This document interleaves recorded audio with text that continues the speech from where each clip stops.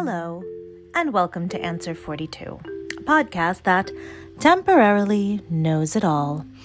In this, my 42nd year of being alive, I've decided to harness all of the innate wisdom that I must now possess, albeit temporarily, and take stock of everything that I now know.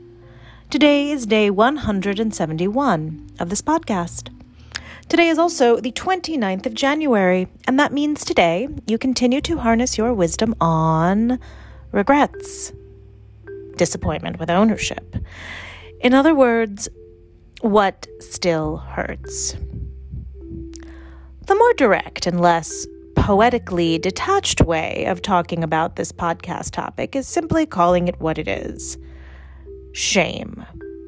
When I talk about regret, I am talking about shame. But the thing is, the older one gets and the more work one does on oneself, the more you learn to let go of shame and forgive yourself. You only knew what you knew at the time, nothing more. And you made choices based on that knowledge. If you had known more, you may have done something else, or maybe you wouldn't have done anything else. And shame is a teacher. And sometimes shame is the teacher you need. But teachers change. Shame won't always be your teacher. Shame can transform into something else. Direction, perhaps. So, I am happy to move forward with examining, say, disappointment, but maybe it's time to let go of regret.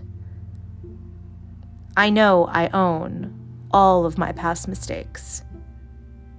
There's no need to dwell. Tomorrow is the 30th, where you continue to harness your wisdom on resolutions. In other words, how do we move ahead? Thank you for witnessing my 42nd year. Bye now.